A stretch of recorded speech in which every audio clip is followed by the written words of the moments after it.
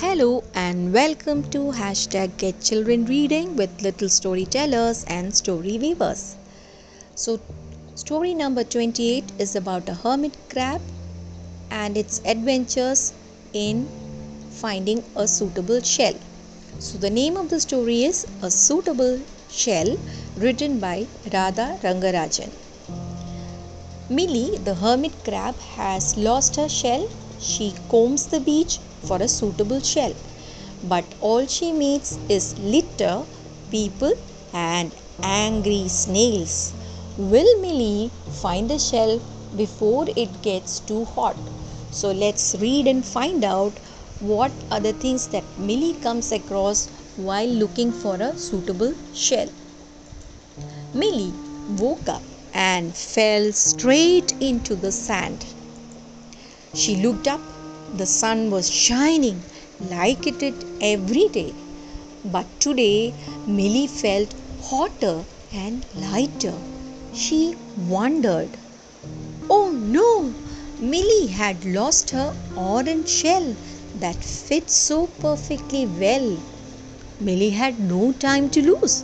She had to find a new shell before it became too hot or a bird gobbled her up. Millie found a black shell and tried to snuggle into it. Go away, an angry voice said. I'm in here and I need to sleep. She left the snail alone and went out on the beach. Millie saw a blue shell and ran that way. But a shell? It was not. It was a plastic cap, its bottle hidden in the sand. That won't fit me, Millie mumbled. Millie saw a yellow shell and ran this way. But a shell? It was not. A squeezed out lemon lay there, all the juice gone. How can I live inside a lemon? Millie moaned. Millie saw a white shell and ran back. But a shell? It was not. It had belonged to an egg, the yolk eaten. This shell will just crumble, Millie complained. Millie saw a purple shell and ran ahead. But a shell? It was not. The chocolate had been eaten, the cover tossed away. I thought it was a shiny shell, Millie sighed. Millie saw a pink shell and stopped. But a shell? It was not. A toe moved, followed by a foot. It was the giant leg of a man asleep on the beach. I think I tickled him, Millie giggled. Millie saw a brown shell and ran up. But a shell? It was not. The ground nets had been snagged on, the empty shells strewn around. It will fly away with the wind, Millie grumbled. Millie met a broken bulb, a wafer packet, and a rusty button.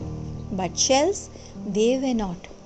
Why are there no suitable shells on this beach? Millie cried. Millie saw her friend Toya sliding into a new shell.